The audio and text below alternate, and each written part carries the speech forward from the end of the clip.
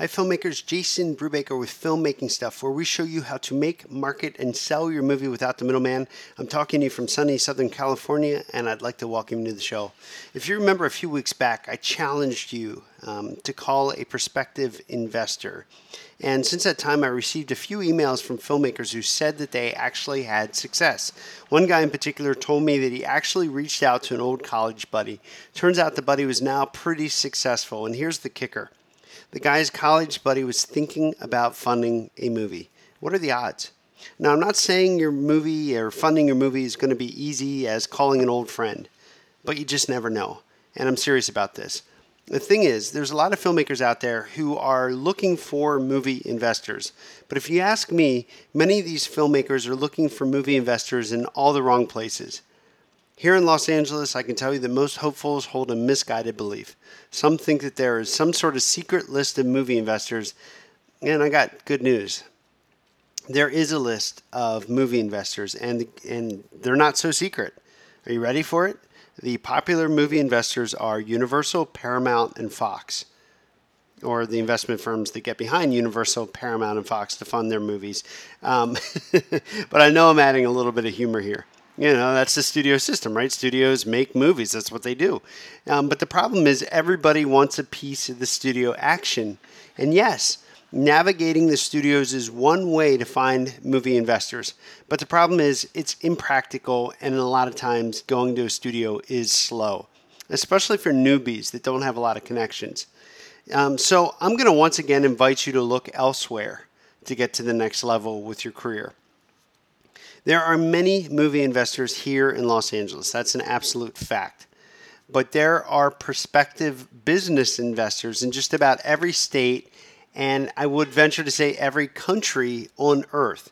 In fact, a recent article in the LA Times said that there are now 9.63 million millionaires in the United States.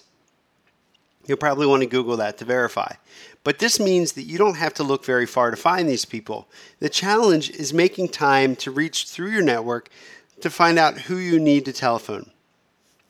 And assuming you can get traction, your next goal is to convince a traditional investor that movies are a good idea. So here are two tools that can help you find prospective movie investors. Number one is your network. Number two is your telephone. Now, when I tell you to leverage your network, I mean just that. You may not know this, but you know somebody who knows somebody who knows somebody that is considered an accredited investor. Once again, if you don't know what the word accredited investor means, go ahead and Google accredited investor. You'll figure out what that means. But once you locate prospective movie investors, your next goal is to grab your phone. Then you want to call their professional office asking for a meeting. In the world of sales, this is known as a cold call. It's cold because these people don't know you, and so you're calling them cold. And while this type of telephone prospecting can feel a bit scary at times, and I know we've talked about this before in previous podcasts, you got to take comfort in the fact that your prospective investor gets these types of calls every single day. In fact, this is similar to any entrepreneur working to get a startup off the ground. Your startup just happens to be your independent film. And like any startup entrepreneur, you are approaching prospects. But from their perspective, your movie, and your business is a new concept. As a consequence, many of your first meetings will be spent educating and building trust. And this could mean a very long process. It's during this time that many filmmakers simply give up. They pull the plug on prospecting too early, they lose momentum, and they fail to get their movie funded. And I'm sad to say this, but many filmmakers will quit at the first challenge. Think about it. Maybe you make a telephone call to a prospective movie investor and he fails to return the call. Or you get hung up on his or her assistant saying he's in a meeting. Every time you call, he's always in a meeting. And you call back days later and he's still in a meeting. Or maybe it's something else. Maybe it's marital problems. Maybe it's a hangover. Maybe they had a really long weekend in Vegas and they went to some rodeo and they got drunk. And they made a fool of themselves. Not that I would know anything about that. But who knows? But you can't take rejection personally. Not ever. Or you'll never make progress. And if you've never cold called a prospect before, you may give up before you even start. One reason prospective investors do not invest is because of risk. Even though that you are convinced that you have the next paranormal activity, many movie investors will think differently about your project. Odds are good they are comparing your movie to other less risky investments like real estate or the stock market. To mitigate risk, you need to include elements that attract an audience. Now, I talk a lot about this in my guide to distribution.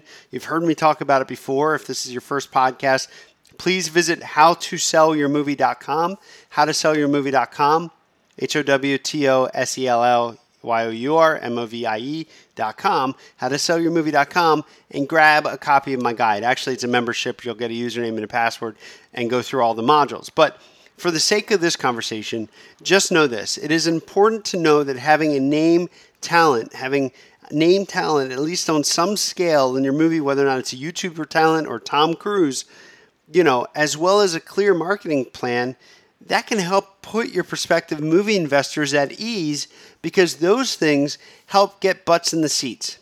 They help you sell more copies of your movie, and the more units of your movie you sell, the less risk your project presents and the more room for reward there is. So let me talk really briefly about crowdfunding. In these podcasts, you hear me talk a lot about traditional investing, and you're probably wondering why I hardly ever talk about crowdfunding. Well, I go a lot by what my buddy Tom Malloy says. Now, Tom Malloy's raised over $25 million to fund his movies, and he's mentioned to me on numerous occasions that the amount of effort that you put into a crowdfunding campaign, if you were to use the same effort, you could probably raise more money just going after prospective investors if you picked up the phone. But that's a conversation for another time. Let's talk about crowdfunding for the sole purpose to prove a concept. And in fact, from this perspective, the other part of your initial plan should absolutely involve crowdfunding. Crowdfunding allows you to pitch your movie ideas to crowds of people online who are enthusiastic about backing movie projects. Now, many filmmakers try to raise their entire budget via crowdfunding, and not surprising, they fail. I do not recommend this. Instead, consider limiting your crowdfunding campaign to a few $1,000s. Why would I recommend this? Because if your movie has a real budget, you are going to need real money outside of the crowds. In this context, the more important reason to utilize crowdfunding is to test your movie concept and source your initial audience. Going into a pitch with a prospective movie investor is much stronger with a successful crowdfunding campaign under your belt. We just tested our concept and pre-sold over 1,000 units. That's a pretty strong thing to say to an investor. And plus, you're going to feel very enthusiastic about it too. And enthusiasm gives you confidence, and enthusiasm is contagious. It's a great selling point. A successful crowdfunding campaign allows you to prove there is an interest for your movie in the marketplace. And because you've already garnered a few $1,000s, you now have a much greater incentive to finish what you start. Now, you wouldn't want to let your backers down, right? So let me get one thing straight. While there are no guarantees in business, especially in the independent movie business, having the ability to test your concept, to source an initial audience, and set up shop in the many popular video-on-demand marketplaces, these factors might just help you move prospective movie investors to actually invest now instead of waiting until times are better later. So there's a lot of resources out there. I already mentioned one at howtosellyourmovie.com. And let me mention another one for those of you that are just interested in learning the film financing portion of our discussion. Please visit filmfinanceguide.com. Filmfinanceguide.com. That's brought to you by Tom Malloy. He's a buddy of mine, and like I said, he's raised over $25 million for movies. You should probably learn from people that have done it. So this has been another Filmmaking Stuff podcast. As always, you can reach me, Jason at filmmakingstuff.com. And in the meantime, I just urge you to take action and make your movie now.